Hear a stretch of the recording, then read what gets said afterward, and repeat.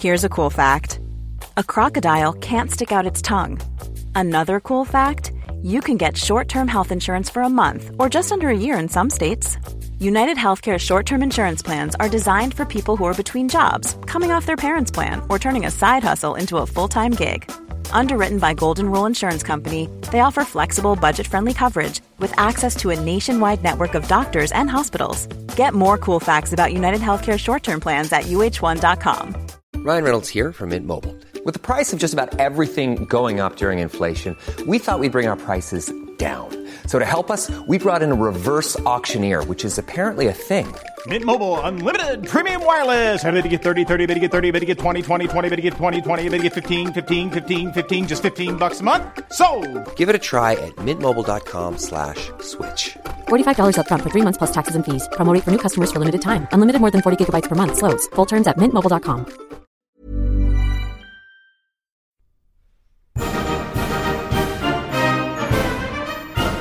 Many years ago, Riley Knight completed a degree in history. This proved to be a bad move, as it was absolutely useless for him. Until now. Here's some half-assed history.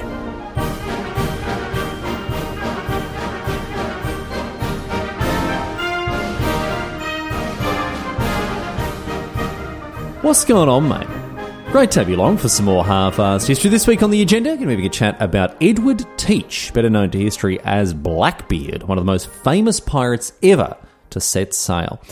I'm surprised it's taken us so long to get around to talking about this bloke, given how much we love a bit of pirate history here on the show. He's probably the first real pirate that comes to mind when thinking about pirates in general. And by real pirates, I don't mean like they're real pirates and then poser pirates, inauthentic pirates. I mean non-fictitious pirates. This bloke actually existed. And for that matter, when it comes to his fame, he's not just famous.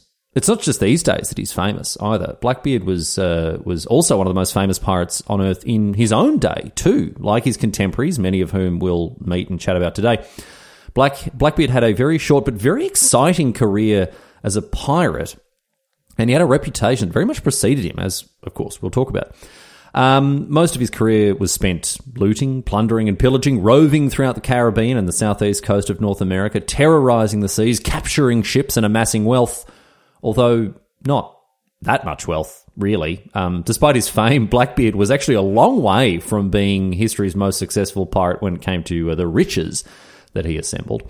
Although from a cultural standpoint, you can't deny Blackbeard's legacy is probably second to none. He really is someone who has gone on to very heavily influence our perception of this very short period of history. He and the other pirates of his time have had a hugely lasting cultural impact that is very readily apparent through to this very day. And so as a result, Blackbeard lives on in popular media, even in the 21st century, fictionalized in all sorts of stories, told in all sorts of different ways. Anyway, bit more piratical history for everyone to enjoy here, a bit more naval history, a long-standing favourite of half-assed history. It'll be good to get back into it. Thanks go to alert listeners Brian Method, David Schultz and Brett Hassler for their suggestion of Blackbeard as an episode topic. Cheers, boys. Good on you. But without further ado, let's get into it here. Time to have a chat about Edward Blackbeard Teach. Off we go. Going all the way back here. We're going all the way back to around the year 1680, which is when Blackbeard is thought to have been born. But we don't know this for sure. In fact, we don't know anything at all about his early life.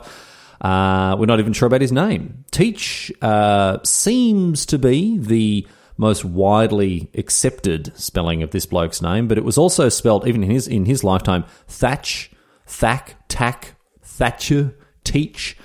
And on top of this, there's a good chance that Teach or Thatch or whatever wasn't even his real name from the outset. Pirates very, very commonly took on pseudonyms, usually a fake last name, which, is a pretty sensible thing to do when you're marauding across the high seas for very obvious reasons. If you're taking to a life of crime, you don't want to make it too easy for people to find you or to bring dishonour upon your family's name. So, you take a fake name. I actually sometimes get asked what my real name is. Some people have assumed that a name as cool as Riley Knight must be a pseudonym. But no, that is my actual name. It's not a name that I took on to, terrorise the high seas. Honestly, it'd be a shame if I would have become a pirate captain, really, because Captain Knight, that's got a real ring to it. I wouldn't want to change that. So sorry, Mum and Dad. Looks like it is dishonour upon the family name after all. Anyway, Teach or Thatch or Tack or whatever, it doesn't really matter because we're just going to sidestep the whole issue of what his last name was and just call him Blackbeard. Easy peasy. We'll talk about why he got this nickname a little bit later on the show, although I'm sure you can probably guess. But as I say, we don't know too much about Blackbeard's early life, next to nothing, in fact. We only estimate that he was born around 1680 because when he died in 1718, he was thought to be around 35, maybe 40, between those two ages anyway. Making educated guesses is the approach that we take to filling out Blackbeard's tale between his birth and his rise as a pirate in 1716. It's thought that he was born and raised in Bristol, a very important English port city back then, back in the late 17th century. It was actually the second biggest city in England, behind only London, of course.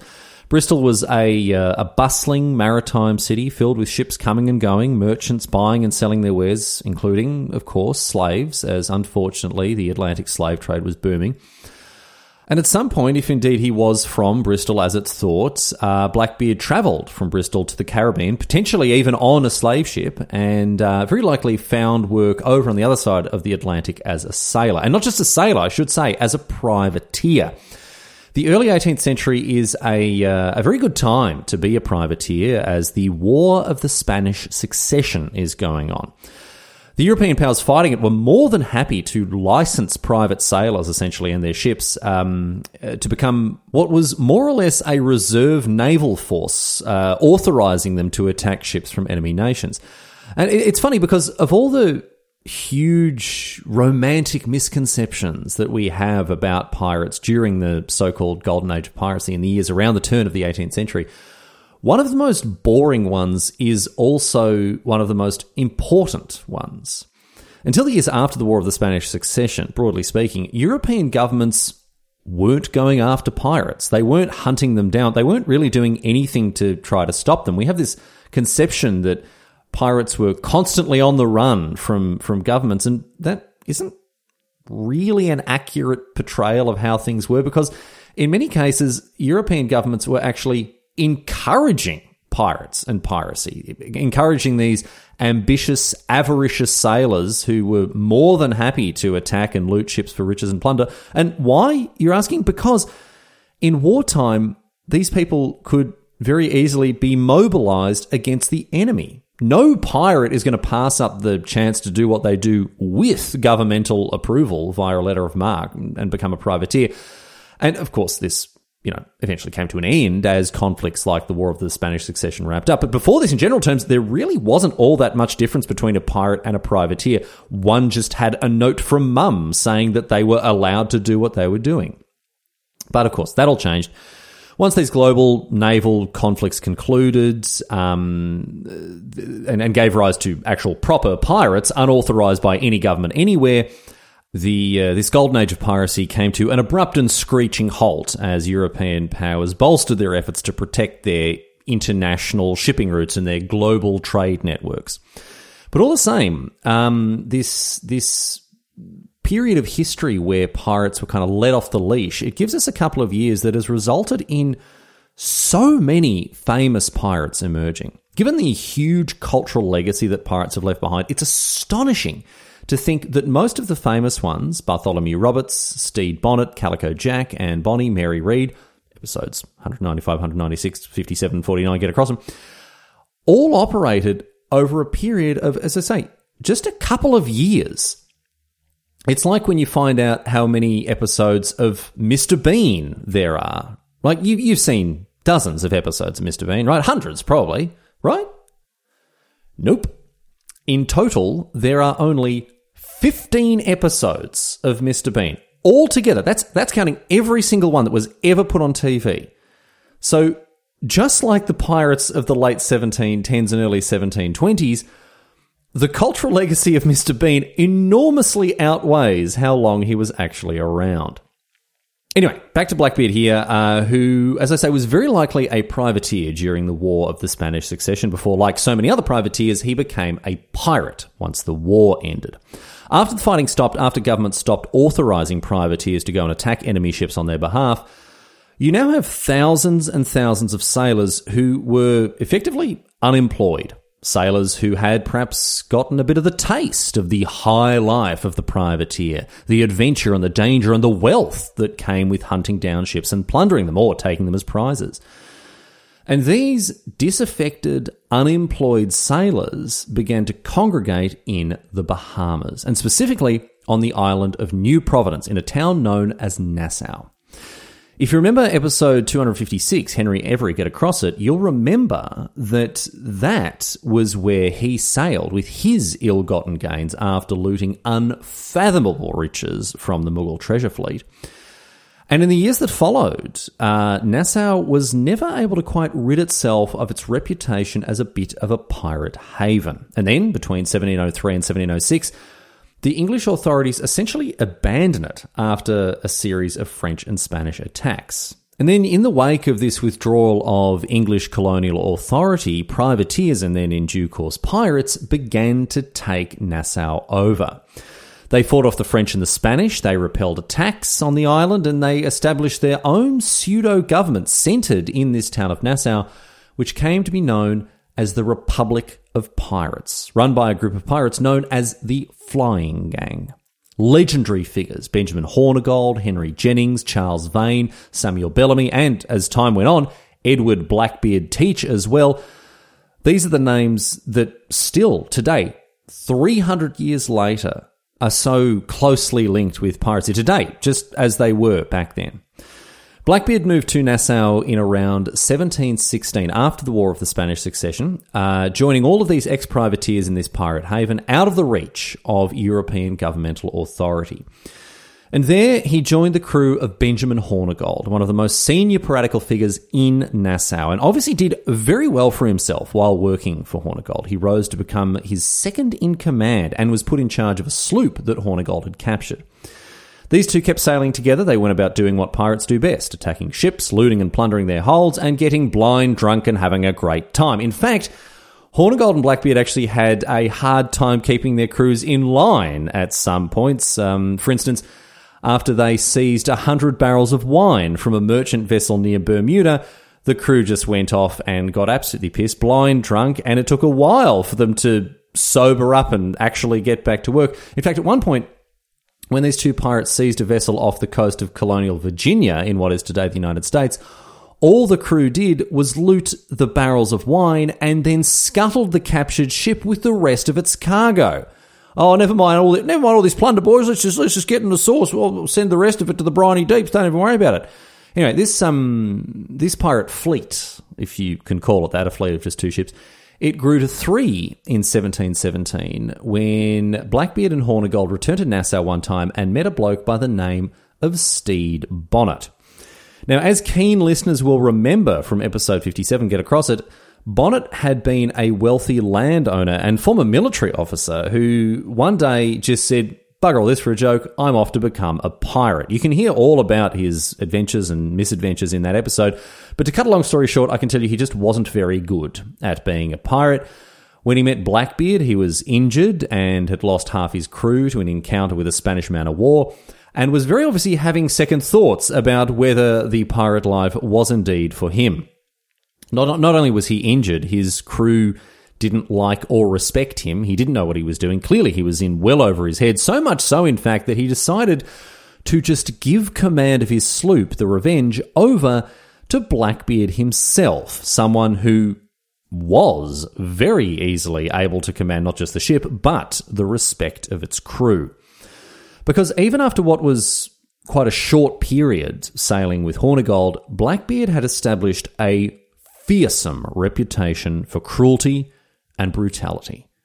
A reputation that was thoroughly undeserved, I might add. Blackbeard wasn't particularly cruel or particularly brutal, but hey, you play the ball as it lies, and Blackbeard certainly understood the value of well, I was going to say good PR, but in his case, bad PR. He didn't mind being thought of as being fearsome. It definitely helped in the business of piracy, where reputation was everything.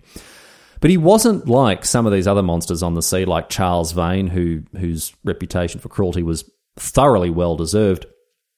But even if this reputation that he'd earned was undeserved, even if he wasn't as cruel or as horrible as some of the other pirates sailing around, such as Charles Vane, He still didn't have any trouble whipping Bonnet's crew into shape. Using that reputation, he had to instill discipline onto this rabble that had been on a very, very long leash under Bonnet. And as he set sail in Bonnet's ship, the Revenge, as its new captain, Bonnet just kind of came along for the ride. But now we've really got a proper pirate fleet, right? 3 ships. And not long after this, a 4th was captured and added to the fleet as well, under the command of Hornigold as the bloke in charge of this little flotilla. So you'd think things were going very well. These pirates firing on all cylinders, going about capturing ships, plundering their cargoes, taking them as prizes, having a bloody excellent time. However, cracks were beginning to show, and the relationship between Blackbeard and Hornigold wasn't to last, as it turned out. And this was because Hornigold, who had been a former privateer for the English and the British, was extremely reluctant to attack and plunder British ships. Hornigold and Blackbeard were, at this point, largely uncontested as pirates across the Caribbean. There was no organised effort to combat pirates, and so these two were able to sail around looting and plundering more or less unchecked. Except Hornigold refused to allow his fleet to attack British ships, which, from one point of view, is very wise. Don't kick the hornet's nest. But his crew and the crews of the other ships in his pirate fleet, they didn't think much of his aversion to attacking British ships, just allowing all of these juicy targets to sail on by unharmed, holds full of succulent cargo. And so by the end of 1717, Hornigold's crew has had enough. They booted him out of his position as captain, replacing him with Samuel Black Sam Bellamy, who is, interestingly, listed as number 1 on Forbes magazine's list of all-time top-earning pirates, which was a list that I was quite surprised to learn was a thing. But that's another story. Hornigold is out in his arse. Bellamy is not in a particularly collaborative mindset after this. He's not interested in working with Hornigold's former second-in-command Blackbeard, and so the fleet was split up. These 3, they went their separate ways. And after this period of working together quite closely, Blackbeard and Hornigold actually never saw one another ever again. Hornigold eventually took the king's pardon and went on to become a pirate hunter, so you can imagine that Blackbeard was probably quite glad that their paths never crossed again. But now, as we come to the end of 1717, Blackbeard is his own man, his own captain, second in command to no one, with 2 ships under his command and poor old Stede Bonnet still following him around like a bad smell. And in late November, Blackbeard captured a French merchant ship called La Concorde with a hold full of slaves. And this was a big moment in his career as a pirate because Blackbeard, liking the look of this vessel, took it as a prize. He recruited many of the slaves into his crew, and he left the original crew and the slaves that didn't want to come with him ashore on the Grenadine Islands. He then outfitted this captured ship with 40 guns and renamed it Queen Anne's Revenge, possibly the most famous pirate ship in history.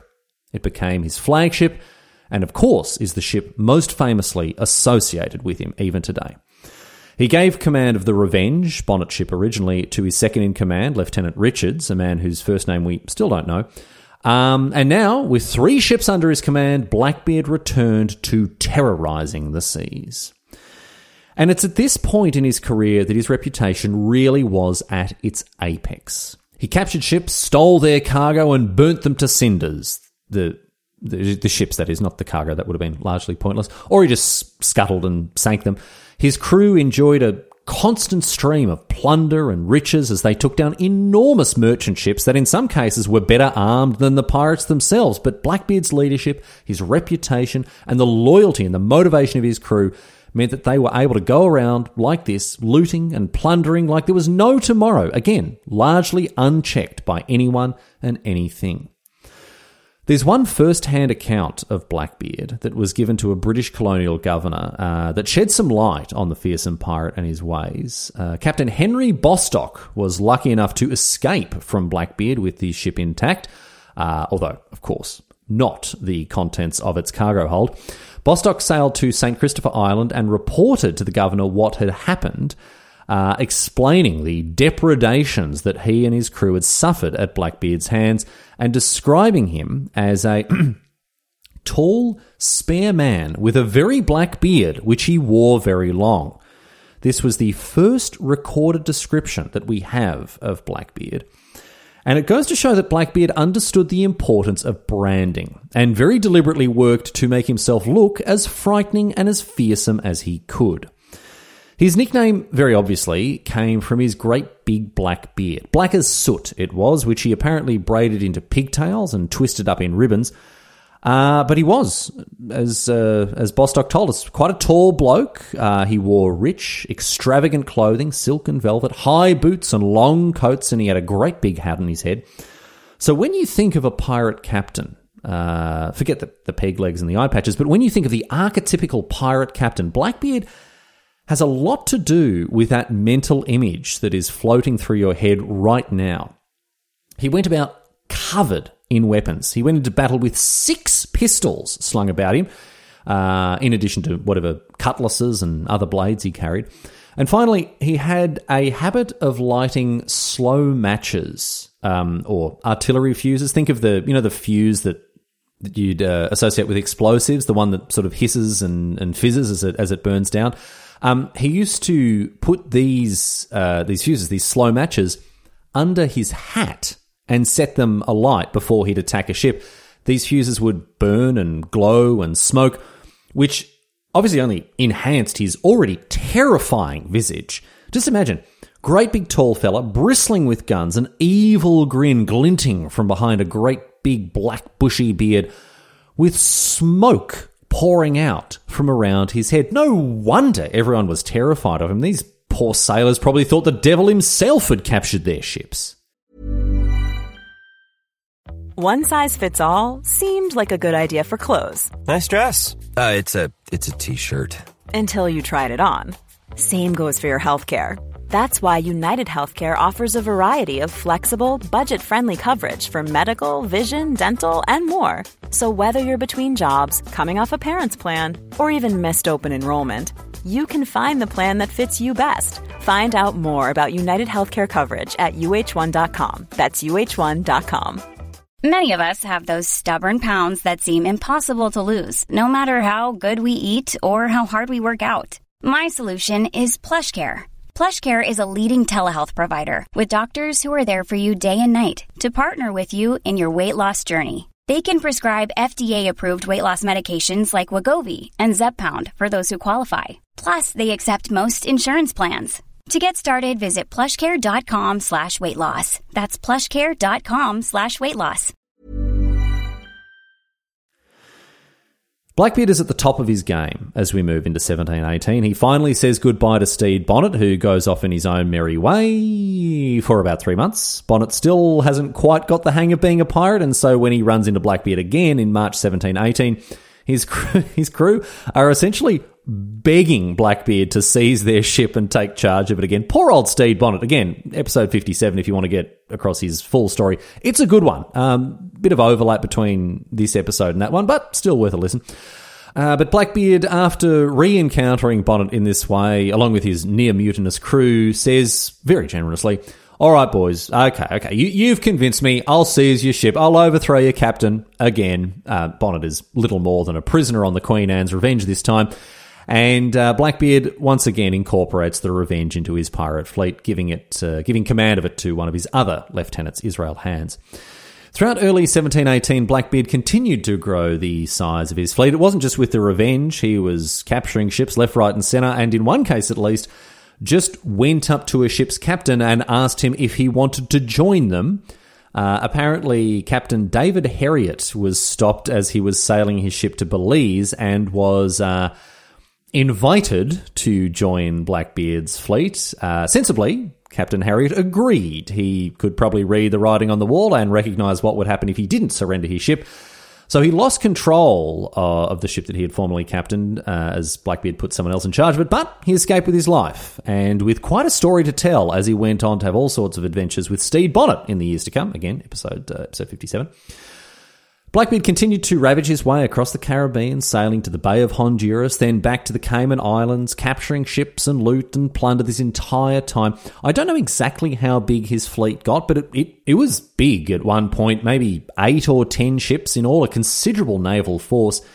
He sailed to Cuba and then north to Florida, and then all the way to the Carolinas, again, looting and plundering ships as he went. And by the time we get to May 1718, things are going so well for Blackbeard that he named himself Commodore. He decided that being a mere captain wasn't good enough for him, and so he gave himself a promotion to the rank of Commodore. And look, why not? Seeing as he's sailing around with a fleet that could challenge a small nation on its own, I think he deserves it.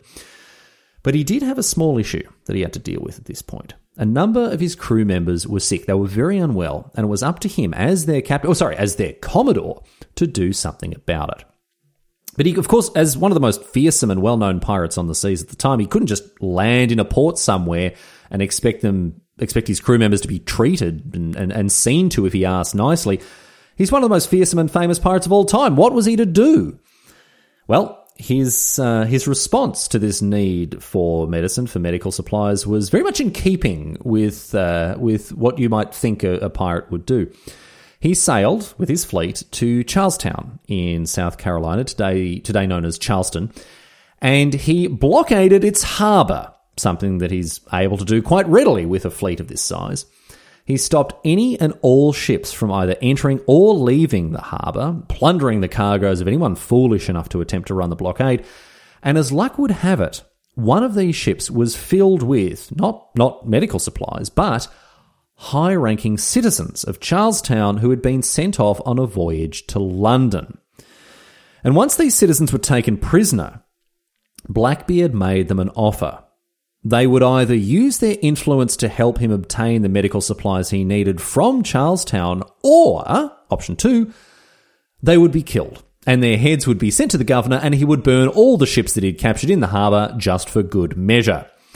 This is why he had the reputation he had, and his prisoners didn't stop to doubt his word. They agreed to his demands, and one of the prisoners was sent ashore as a messenger, along with 2 of Blackbeard's crew members, to keep an eye on him, of course, to retrieve the needed medical supplies from Charlestown.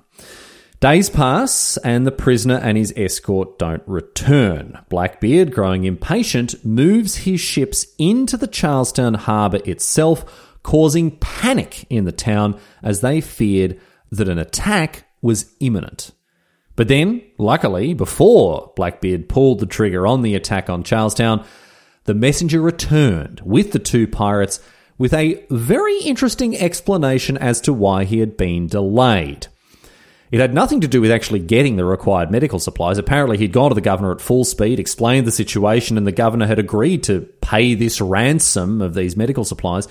The supplies had been gathered and given to the messenger, who had then gone back to regroup with the pirates that had been escorting him so that they could return to the ship. Except he couldn't find these pirates that had accompanied him, and so had to search the town from top to bottom to learn what had become of them. And where did he find them? Pissed as chooks, the pair of them, drinking themselves silly with some mates of theirs that they'd run into. Now, luckily, these pirates had been found before Blackbeard had cut the heads off the prisoners and set fire to half the harbour, and with the medicine duly delivered back to the Queen Anne's Revenge, Blackbeard, who seemed to be a man of his word, he kept up his side of the deal. He released the prisoners intact and withdrew from the harbour, but not, of course, before taking anything and everything of value from the prisoners, all the way down to their fine clothing. Pirates getting drunk and stealing everything of value. Maybe our modern-day conception of them isn't all that inaccurate after all. But now we come to a very interesting part of the story. While blockading Charlestown, Blackbeard learned that the British were now finally taking action against the scourge of piracy in the Caribbean and the Southeast American coastline. And to do this, they were doing 2 things. They were offering a general amnesty to pirates everywhere. Any pirate who turned himself in before the 5th of September 1718 would be offered the King's pardon and a clean slate to go along with it. And for those who refused the pardon, on the other hand, the British were also sending a fleet of pirate hunters across to the Caribbean, to the Southeast American coastline, just as a way to help any recalcitrant pirates see the error of their ways. And this was coming at what proved to be quite an unfortunate time for Blackbeard, because shortly after Charlestown, he attempted to careen the Queen Anne's Revenge so as to repair it, and instead managed to damage it quite badly while he was running it aground. Oops.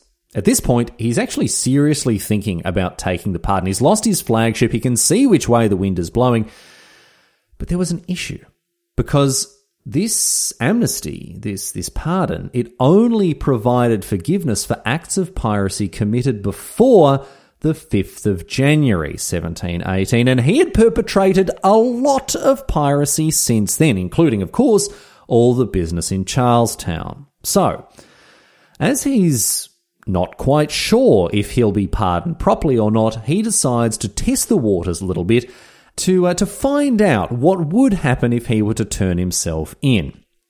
And he does this by convincing poor old Stede Bonnet, who was very keen to take the pardon, to sail into the town of Bath in North Carolina and surrender himself there to the governor. In this way, based on what the governor did or didn't do to Bonnet, Blackbeard could make an educated and informed choice as to how he wanted to proceed. The silver-tongued Blackbeard promised Bonnet that he'll return his old ship, the Revenge, to him if he goes and gets this pardon, so he can start again on the straight and narrow with his old ship. And so Bonnet, who, as I say, is keen to put the pirate's life behind him, readily agrees. He heads to Bath, is duly pardoned. Brilliant. That's terrific news. Bloody excellent for him.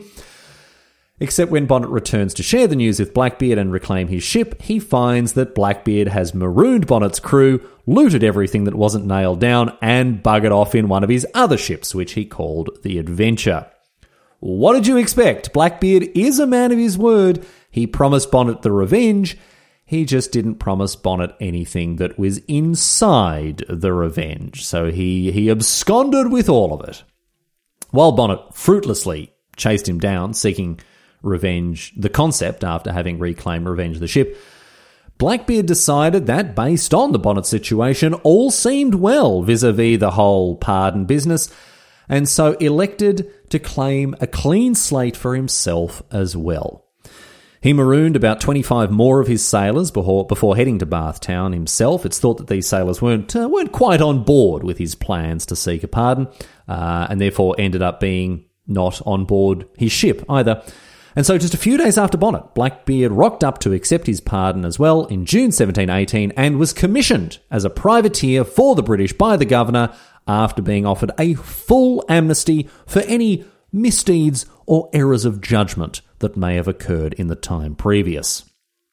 And that, my friends, is that. Roll credits. Blackbeard is back living the reputable life of a privateer, serving king and country. Thanks for listening to another episode of Half-Assed History. Please exit through the gift shop.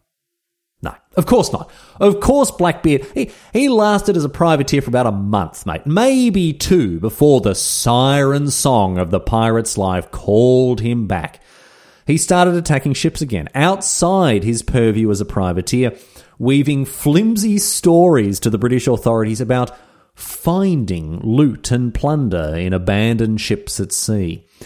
He did get away with it for a while, but it wasn't long before Blackbeard was back on the wrong side of the law, especially after he met up with Charles Vane, another famous pirate I mentioned before, and Calico Jack, who you can hear all about in episode 49, and ended up going back to his old tricks. By now, the age of piracy is well and truly beginning to wind down. However, European authorities, especially the British, as I mentioned, they are ramping up their efforts to stamp out piracy. They just don't need pirates anymore. There isn't a need to keep pirates or privateers on hand as a naval reserve. Nations like Britain are building their own official fleets to escort and protect merchant and treasure ships.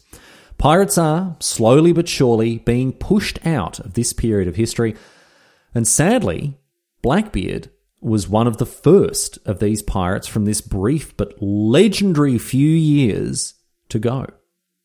In late 1718, a fleet of British pirate hunters under the command of Lieutenant Robert Maynard on the HMS Jane were sent off to find Blackbeard, and any other pirates they might come across as well, for that matter, and bring them to justice. Blackbeard had been operating out of Ocracoke Island in North Carolina, preying on ships that sailed past. But that was about to come to an end, because Maynard very quickly discovered Blackbeard's position, surrounded him with his fleet, and then, on the morning of the 22nd of November 1718, moved to attack.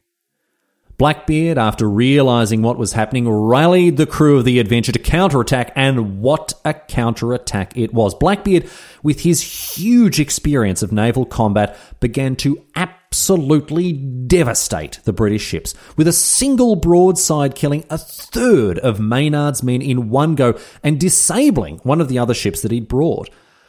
Blackbeard sailed the Adventure over to the Jane, making ready to board while the British were in disarray, and encouraged by the sight that the Jane's decks were essentially empty, Blackbeard ordered the grappling hooks thrown and for boarding to commence.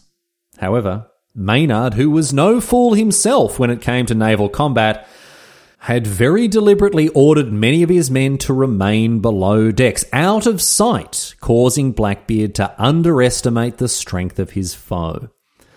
After the pirates boarded, the British forces burst forth up onto the deck, and as the pirates descended on the ship, the two factions laid into one another with fierce hand-to-hand fighting on a deck that was already slick with blood from the previous broadside. Teach and Maynard met personally for one-on-one combat. Maynard hit Blackbeard with a shot from his flintlock, while Blackbeard's shot missed, and then the two men drew their cutlasses and approached. The sound of steel rang out as their blades met, and a furious duel began. Blackbeard was the better swordsman, but his crew around him were outnumbered by better-trained foes, and so began to be pushed back off the ship. Slowly but surely, the pirate crew was forced off the Jane, except for Blackbeard, who ended up surrounded by the British as he continued to duel Maynard. He had the upper hand, fighting with fury and skill, and then broke through Maynard's defences and was poised to land a lethal blow and bring this duel with Maynard to a triumphant end when one of the British soldiers darted forth, slashed out with his cutlass, slicing Blackbeard across the neck and causing his strike to miss Maynard. Maynard lost the duel, but he escaped with his life, whereas Blackbeard, surrounded by Maynard's men, was cut to pieces. The life of this legendary pirate finally coming to an end. And with the loss of their captain, Blackbeard's men surrendered and the battle was over. The great pirate, Edward Teach, finally brought low on the 22nd of November, 1718. And in the aftermath of this fight, Blackbeard's body was examined and found to have been shot no fewer than 5 times and stabbed and cut around 20 times. So he really did go down swinging. A violent and savage and glorious death. His corpse was beheaded and his head was hung from the rigging of Maynard's ship as it returned to harbour, before later being displayed at the entrance to the Chesapeake Bay as a warning to other pirates. As for Blackbeard's crew, they were taken prisoner, they were tried on charges of piracy, and all but 2 of them were found guilty and hanged. As for Maynard, despite his mighty triumph in ending the career of Blackbeard, you'd think this guy had it made in the shade, but no. He was disgraced and never promoted again after it emerged that he and his men had nicked some of Blackbeard's treasure for themselves, rather than waiting for the bounties and the prize money for Blackbeard's death to be officially paid over to them. 1718 wasn't just the end of Blackbeard. It was the beginning of the end of the golden age of piracy. That year, pirate hunter Woodes Rogers landed in Nassau and broke up the Republic of Pirates. And in the years that followed, almost every single famous and infamous pirate would be killed, either by cutlass or flintlock, or at the end of a rope. Blackbeard has become one of the most famous or most infamous of all of these pirates, despite, interestingly, the fact that he wasn't actually all that successful on one very important axis.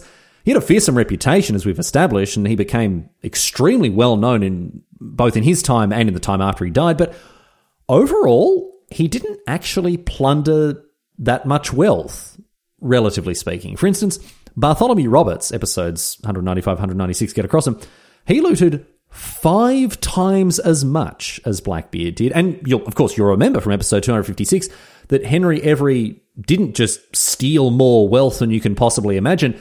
He also got away with it. Now, Blackbeard did all right, sure, but relatively speaking, the fortune that was seized after his death was actually pretty small. Not that that put off scores of treasure hunters searching for his supposed hoard of riches that he buried somewhere for years, decades, centuries after his death. Pirates just didn't bury treasure, man. Maybe one did one time, Captain William Kidd. But apart from him, there is just no reliable historical evidence to suggest that pirates buried hoards of loot and plunder anywhere at any point.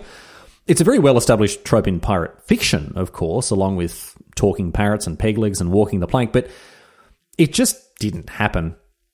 But I'll tell you what ancient treasure of Blackbeard's has been found. What was lost to history before finally emerging once again, the wreck of the Queen Anne's Revenge, which was found off the coast of the Carolinas in 1996.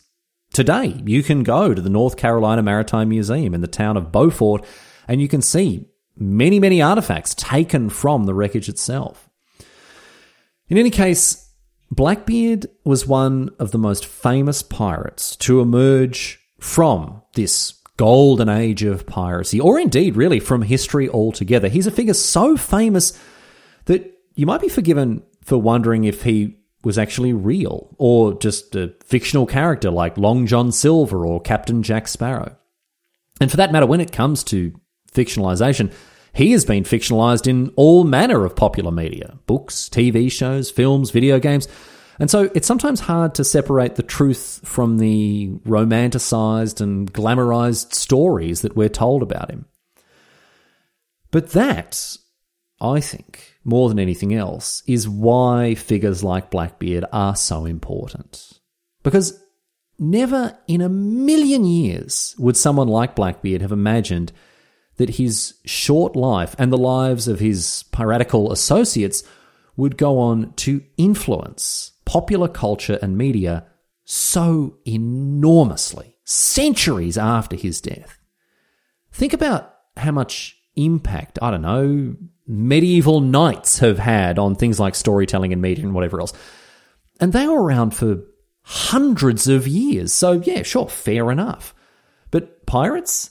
The pirates we think of today, the Pirates of the Caribbean pirates, the Assassin's Creed Black Flag pirates, the Our Flag Means Death pirates, these pirates were around for, what, a decade, if that? To live on in the imagination of so many millions of people for so many centuries after you've died, that is as close to immortality as anyone can ever really hope to get. And so for his exploits, for his fearsome reputation, for his fame as one of history's best-known pirates, even after being shot and cut to ribbons over 300 years ago, Blackbeard is, in some ways, very much alive today.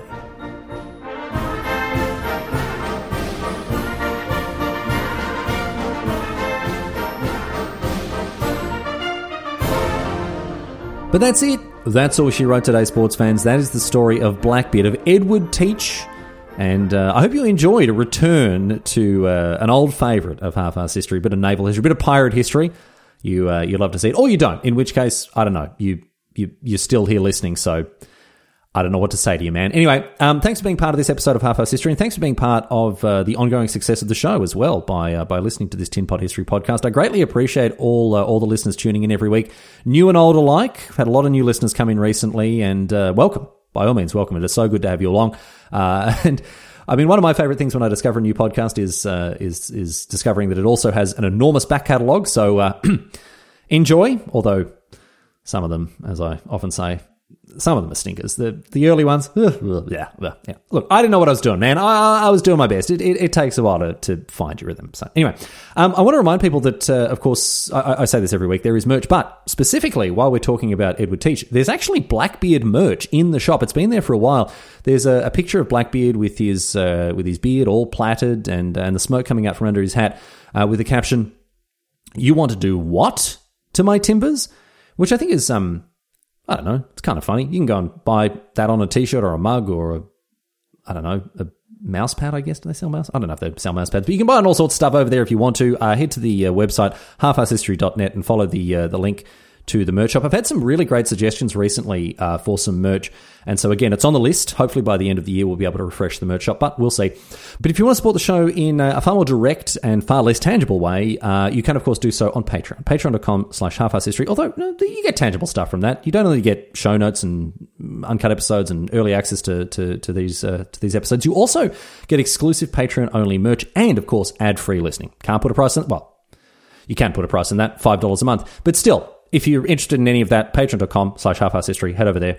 But more importantly than anything else, tell your friends, tell your enemies, tell people about whom you feel largely indifferent. If there's someone in your life who is a fan of pirates and wants to learn about one of, if not the most famous pirate ever to walk the earth, send them this episode and I don't know, maybe they'll enjoy it, maybe they won't. Doesn't matter. A listen's a listen, a download's a download. Those numbers on the back end, they all show up the same. So thank you once again to everyone who's spreading the good word of Half-Ass History. We'll be back next week, of course, but this week we're not closing things out with a question posed on Reddit. I saw this. I have to share it. I'm not sure if you're aware of the children's animated series Jake and the Neverland Pirates, right? So this is a cartoon series that features, you won't be surprised to learn, pirates. And in addition to being a cartoon, there are a range of other wonderful multimedia offerings, including books, right? And if you go online, you'll actually be able to see this picture that I found, which is just truly hilarious. It's a picture taken from a book of presumably Jake and some of the Neverland pirates, with a caption that is understandable when you think about the fact that it's a kids' cartoon and Disney not wanting to land themselves in legal hot water by encouraging children to loot and plunder and pillage, but one that is also hilariously incorrect, spreading all sorts of historical misinformation, because the caption reads, "A good pirate never takes another person's property."